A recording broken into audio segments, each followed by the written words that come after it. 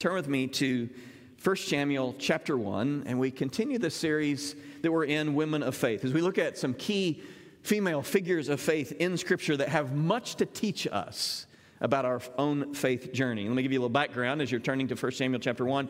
1 Samuel begins approximately 11 BC.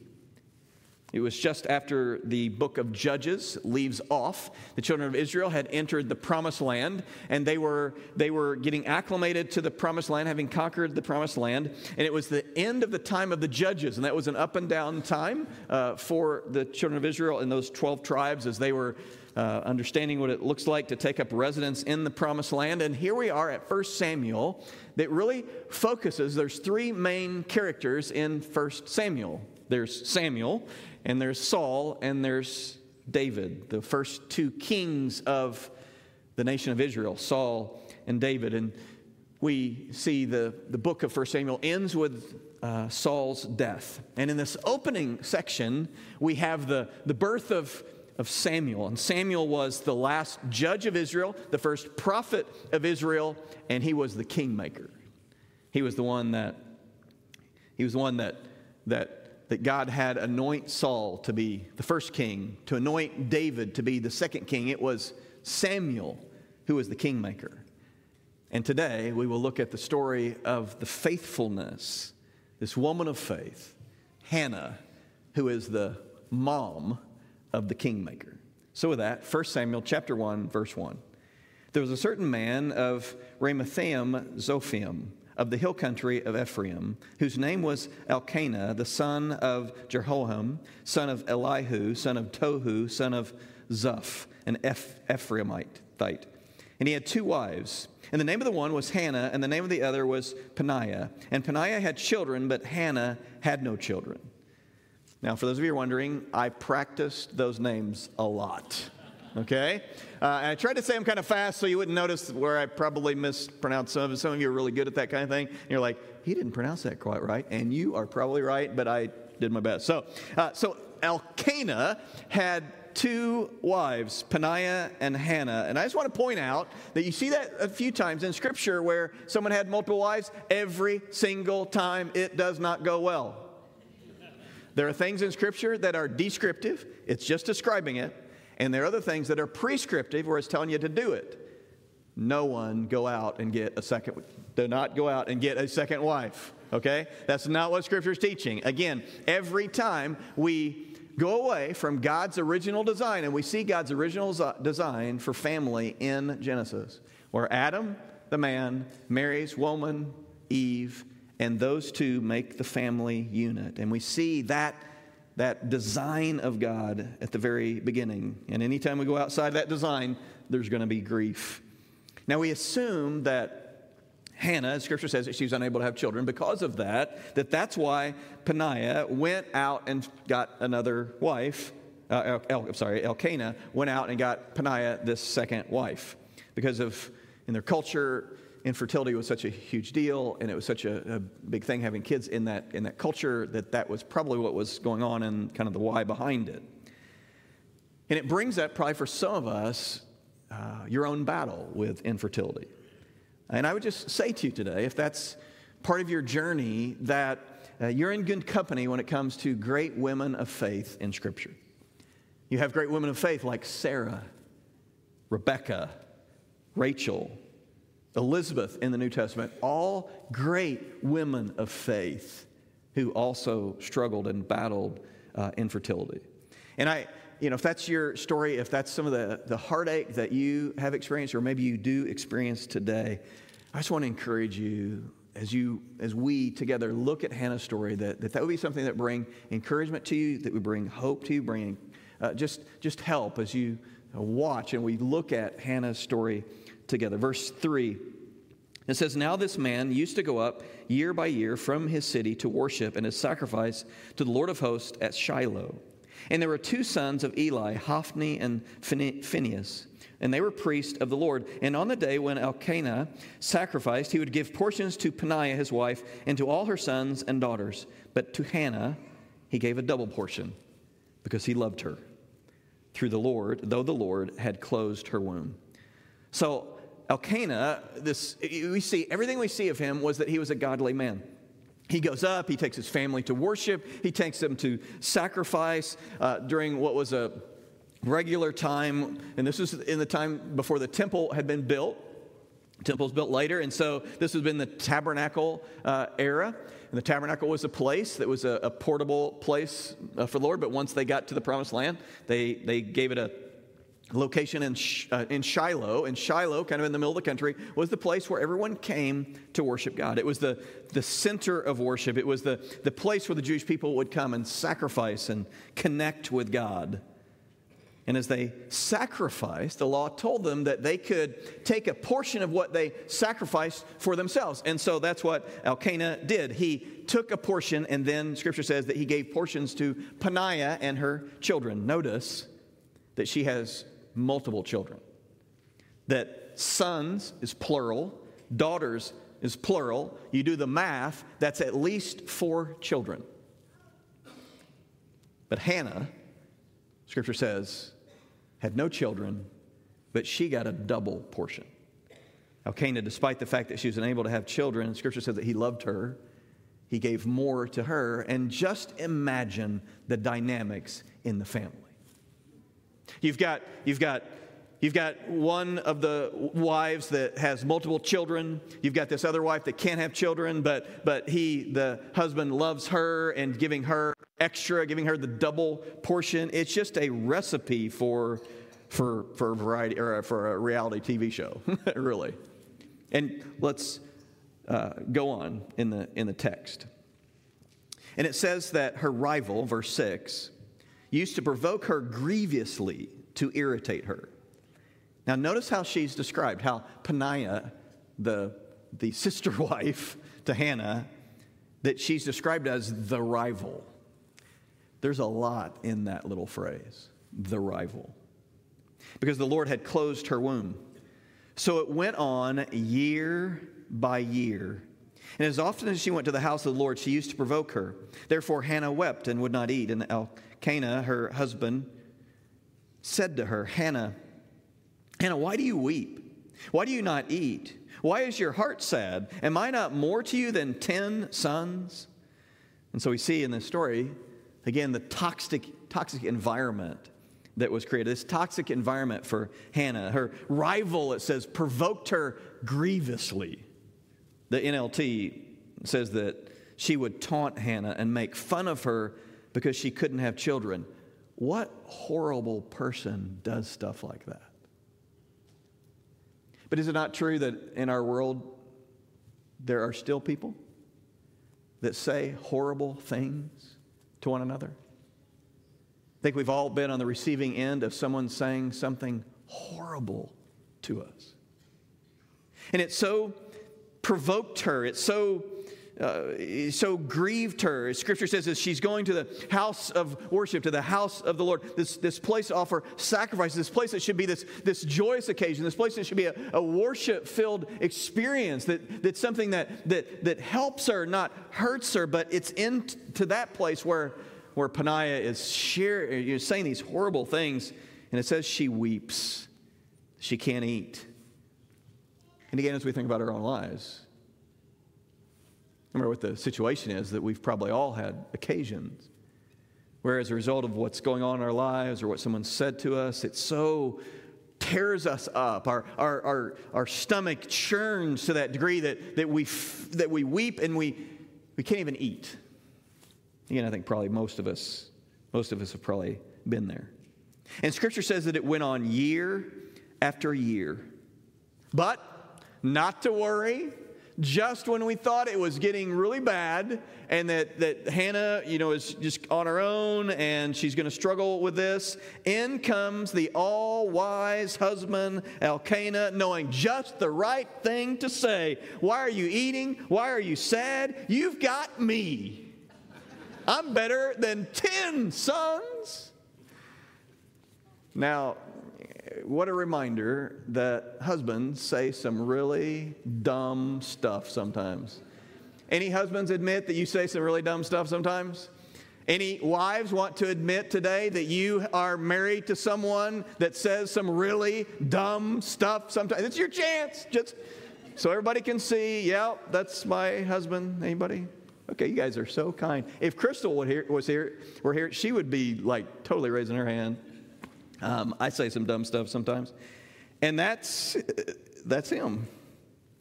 After they had eaten and drunk in Shiloh, Hannah rose. Now Eli the priest was sitting on the seat beside the doorpost of the temple of the Lord, and she was deeply distressed and prayed to the Lord and wept bitterly. And she vowed a vow and said, O Lord of hosts, if you will indeed look on the affliction of your servant and remember me and not forget your servant, but will give to your servant a son, then I will give him to the Lord all the days of his life, and no razor shall touch his head. Hannah's struggling. I mean, she's really struggling. She's struggling with the inability to have children in this culture where that is so important. It is so ingrained in them. She's struggling in her own self, I'm sure. But then there's this other sister wife that is harassing her, this constant mocking that adds insult to injury. And in her distress, she turns to the Lord. She prays and she weeps. And she gets to the point that many of us have gotten to. And yeah, the situation is different, and the circumstances are different, and the gender is different. You know, we may not be around children or whatever, but many of us have gotten to that point where we try to strike a deal with God. God, if you do this, then I'll do that. God, if you heal this, if you work this out, if you give me this job, if you let that person that I like me back, all the things. And we say, if God, you do this, I will do that. How many of us have struck a deal with God? If you give me a son, if you take away my affliction, then I'll give him back to you. And we feel her pain and we understand what she's going through, and we understand her desperation, that she's so desperate that she gets to the point where she's trying to make a deal with God. And yeah, we've prayed some variation on the theme, but we get it. And as she continued to pray before the Lord, verse 12 says, Eli, is the high priest, observed her mouth. Hannah was speaking in her heart, only her lips moved and her voice was not heard. And therefore Eli took her to be a drunken woman. And Eli said to her, how long will you go on being drunk? Put your wine away from you. But Hannah answered, no, my Lord. I am a woman troubled in spirit. I've drunk neither wine nor strong drink, but I've been pouring out my soul before the Lord. Do not regard your servant as a worthless woman, for all along I've been speaking out of my great anxiety and vexation. So the high priest, Eli, he thought as he watches her, as he observes her praying, and she's moving her mouth but not saying the words out loud, and some of us pray that way. And she's so intense in her prayer. She's so broken in her spirit. And she's so grieved that it's all over her face. And she's not thinking about how she looks or what someone else is thinking. She's so just in the moment with God. And she's not saying it out loud, but she's just talking to herself and talking to God. She's so desperate that when he looks at her, he thinks she's drunk. It's so odd the way contortions of her face and all the things. She desperately pours out her soul. She's honest with God. She's real with God. And then Eli answers, well, go in peace. And the God of Israel grant your petition that you have made to him. And she said, let your servant find favor in your eyes. And then the woman went her way and ate, and her face was no longer sad. So Eli, he responds when she says what's going on, and she tells him what's really happening. And, I'm not drunk here. I'm just crying out to the Lord, and here's what's going on in my life. And I don't know, we really can't tell whether Eli had gotten a word from the Lord and God wanted him to tell her, hey, you know what? You go home. I'm going to give you a child. We don't know if that's what was going on, and that's why he said, he gives those comforting words to her that it's going to be okay, that God's going to provide.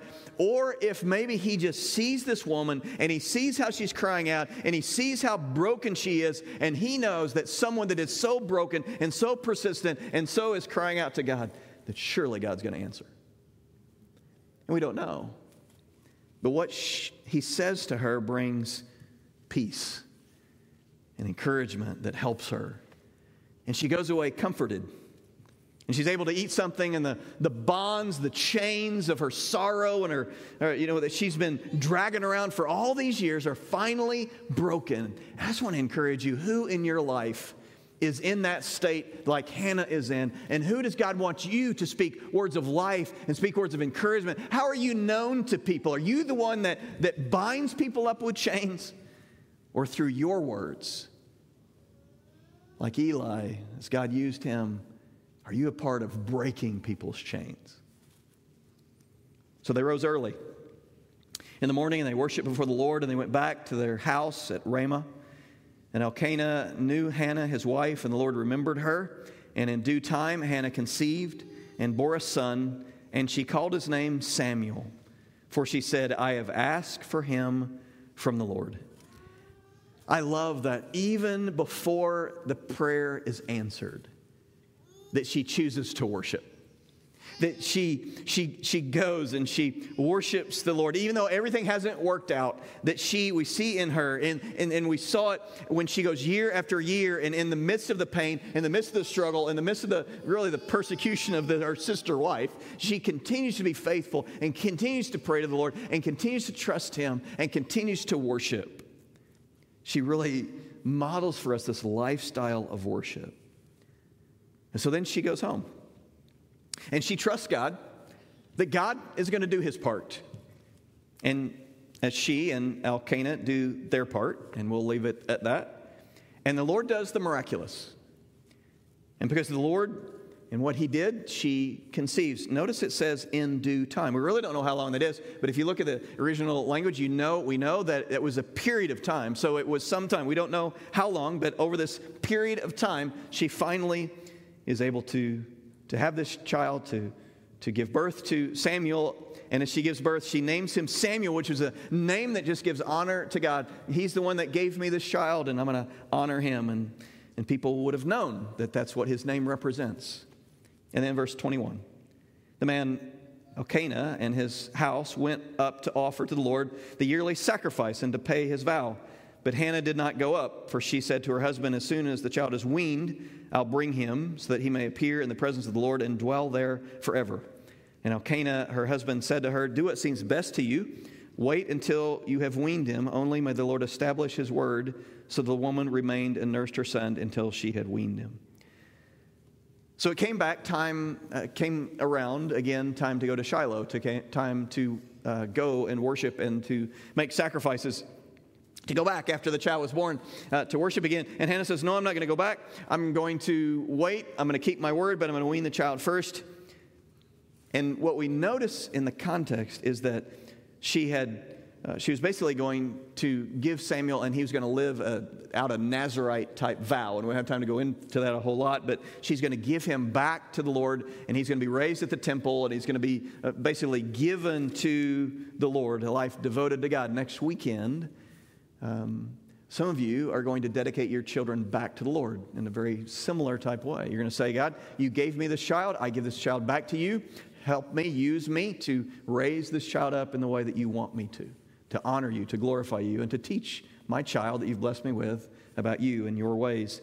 And so that's what we see a little bit modeled here. And so Hannah says, I'll go up. And just notice that even thick-skulled men can learn something occasionally, and notice he does much better with what he says this time. He's like, okay, whatever you say, honey. You don't have to. Well, may the Lord help you as you do that. And so she weans the child, and we think, well, we're thinking about just to a point where the child, whatever, is on solid food, whatever. It's more than that. So scholars say probably this process that he's talking about is much more than that. So probably the child was 4, 5, 6, even 7 years of age when she finally took the child back to the temple to fulfill that vow that she had made. And she keeps her word. It says that when she had weaned him, she took him back, verse 24, with her, along with a 3-year-old bull, an ephah of flour, a skin of wine, and she brought him to the house of the Lord at Shiloh, and the child was young, and they slaughtered the bull, and they brought the child to Eli. So again, she keeps her word. She brings this, what would have been a very, very, if you look at the way sacrifices were done, a very generous offering back to Shiloh. And she offers it to the Lord as she offers Samuel back. And she fulfills her vow, this word. And I don't know about you, I know that probably most of us have struck some deal with God. Have you kept your word? Some deal when someone was sick or ill, or you have an issue and job or whatever it was, or it's a period of your life where you said, God, I'm going to give you blank, and will you do blank? And God did his part. So there's the simple question, as you look back, have you kept your word? And what we see in Hannah is she kept her word. We've seen her faith. We've seen her in her struggle continue to trust God and worship God. And so we've seen that, and now we observe her obedience. We observe her faithfulness as she brings Samuel, the child, back. And in verse 26, as she's talking to Eli, the high priest, and she said, "Oh, my Lord, as you live, my Lord, I am the woman who is standing here in your presence, praying to the Lord. For this child I prayed, and the Lord has granted me my petition that I made to him. Therefore I have lent him to the Lord. As long as he lives, he is lent to the Lord," and he worshiped there. She brings Samuel back to the temple, to the tabernacle, back to Eli, the priest. And she reminds him, hey, remember me? I'm the drunk woman. I'm that woman that you thought was crazy, that was praying because I wasn't able to have children, and now here I am. And so she's got little Samuel there with her. Can you imagine the conversation? Oh, and by the way, he's going to come live with you now. Here is your new child that you're going to raise. And I don't know if they'd worked that out ahead of time, or he'd got the memo ahead of time, or if she sent an email, ahead of time about what was going to happen. But it's just kind of interesting to me, imagining the dynamic of Hannah and Eli having this conversation about, yes, and I'm going home and I'm leaving him with you. And that no one else found that funny. Okay, that's all right. We'll move on. She kept her deal, kept her word, and she brings the child back. And the story, I just love how the story started with worship of God. And as she brings Eli back, we see again her acknowledging and her gratefulness to God for what he's done. Her worship that she gives back. And it's a powerful full story of faith in the midst of struggle and pain. It's a powerful story of how we can continue to trust God in the midst of what's going on in our own lives, even when other people are being so hurtful and hateful, but we can continue to trust our God. And so real quickly, in the time that we have left, let me just talk about some of the lessons I think we need to leave today from Hannah, that Hannah can teach us about our own life. The first thing I would say is that God loves us unconditionally. We need to get that. It's important for us to be reminded of God's love, that you are valuable to God, whether you can or have had children or not. You matter to God. And don't let anyone tell you differently. Don't let our enemy whisper anything in your ear. Don't believe your own things that sometimes we whisper to ourselves about ourselves. God loves you, not for what you've done, not for who you are, not for the children or not children that you've produced. God loves you. And you matter to him. The second thing, God's timeline's flawless. Hannah had gone over and over and over years. I mean, just do the math. There's 4 children here, at least multiple years. It says year after year. And she'd been barren and childless, and she had prayed and she had grieved and she had endured pain for all of that time, but she remains faithful. And then when the time was right, she didn't give up. And when the time was right, she has that child according to God's plan. God's timing's flawless. And I would encourage you to choose to trust God's flawless timeline. And I know you're sharp and you got a lot on the ball and you know a lot of good stuff.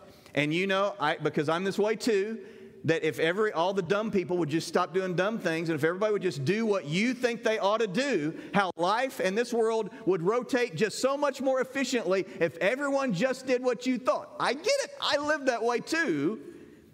But maybe, just maybe, spitball in here, could we trust the God that breathed this world into existence, whose ways, Scripture tells us, are higher than our ways, and even though we think this should be the timeline of whatever we're thinking about in our life, maybe, just maybe, like Hannah, we can choose to trust God. And when the time was right, God reveals to her how she fits into this plan of what He's up to. Will you choose to trust His timeline in your life? Another thing that I think is really important for us to get is that prayer has the power to transform. And I love how Hannah, even though she's been disappointed and things haven't worked out right, and it's been years of disappointment and pain, that she models for us that she doesn't give up. And she keeps praying and she keeps trusting. And that prayer has the power we see in her to transform. And there is absolutely this juxtaposition. We have this idea on the one hand that God is sovereign, that God can do all things, that God has this great grand meta-narrative that He's doing in the world, and He's accomplishing these grand things. But at the same time, we're over here. And we're praying and we're seeking God and we're asking for things and we're interceding and we're praying, and that God can answer our prayer as we call out on Him, as we ask Him for things, and that God is big enough to hold these two things in tension and listen to us and move. God's big enough to answer our prayers. Prayer has the power to transform. God answered her prayer. Hannah's fervent, faithful, persistent prayer was answered, and Samuel is born. And friends, that same God has the power to transform. Be inspired by her example, by her faithfulness.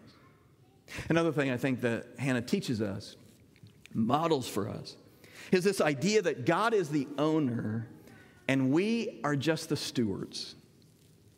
Hannah reminds us that she gives, after she's waited and waited all these years, but she's willing to give Samuel back. And she doesn't go back on her promise. She keeps her promise, and she gives him back.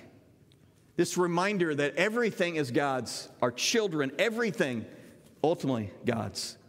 And we think that we may own it, but everything we touch, everything that is ours, we will someday be someone else's. We're not taking any of it with us. And so it's a really good reminder. A good reminder that the financial, the material resources, the possessions we have, they're God's. We're stewards of them. The reminder that